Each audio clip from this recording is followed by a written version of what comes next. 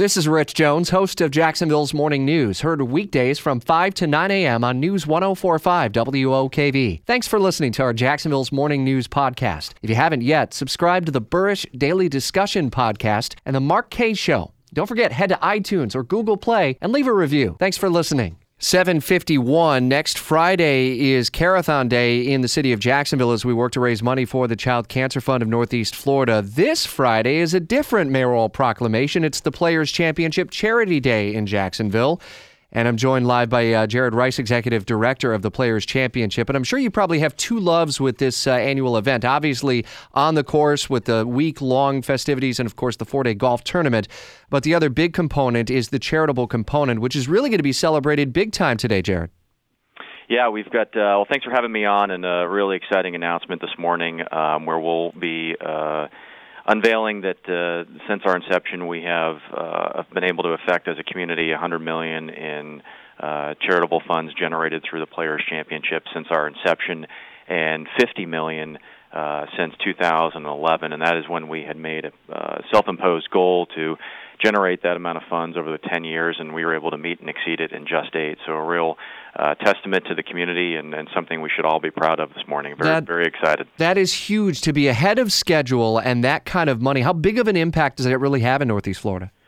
I think it's maybe more than anything, it's inspiring to think about the total and how much of it has come within the last 8 years.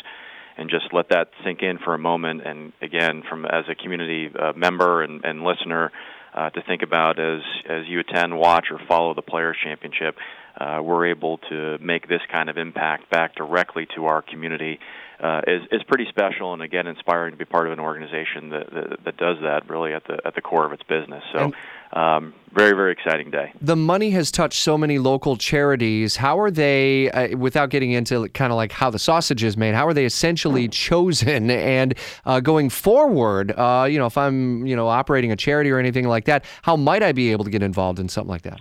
Well, you can always certainly visit our website, theplayers.com, and there's avenues and mechanics there that enable to those that qualify to be put on our radar, and that's always helpful to hear. But I think what's getting to your earlier question about how one is selected, not at the exclusion of others, but looking back in 2011, we had made the decision to make meaningful impact in the areas of youth charities, particularly in health and wellness, education, and character development, and really focusing on charities and not-for-profits that impact those areas, and being able to, instead of being a mile wide and inch deep, to be able to make real meaningful impact in those areas. And it's the stories that have come from it are, again, really inspiring and humbling. So great day, and we certainly appreciate all your listeners who have been a big part of being able to do this today. So as part of the Players Championship Charity Day, you and many others will be outside of City Hall, kind of surprising some folks today, huh?